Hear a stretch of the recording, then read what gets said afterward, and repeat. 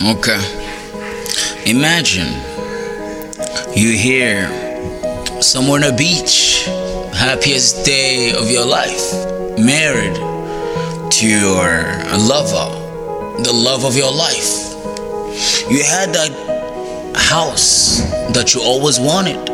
You got that car you always wanted to drive. You live in that neighborhood that you always want to live in. Now, let's talk about religion. You got it all now. So, when it comes to Christianity, what do you want from Jesus Christ, our Lord and Savior? You got it. So what's next? Now, Islam. What do you want from Allah? Or from Muhammad, Nabi? Or if we're going to talk about Buddhism, what do you want to be reincarnated as? Let's look at all this stuff, because at the end of the day, we're here. So, what are we doing today?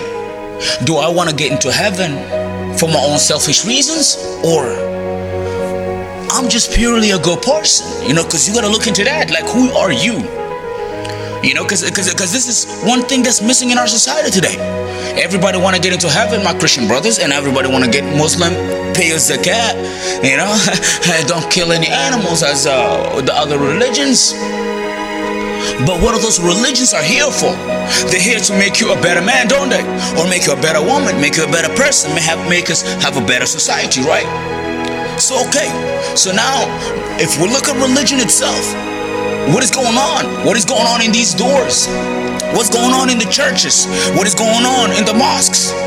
What is going on? Something is wrong here. Because I've tried everything. I'm being the best I can be. Then somebody's lying here. Because either God is within me, the Holy Spirit is guiding me, guiding you, and we're all spiritual beings. Then maybe we're being lied to in our own true nature, don't we? Then something here is not sitting well with me. So, if we sit down and look at all this stuff, what are we doing?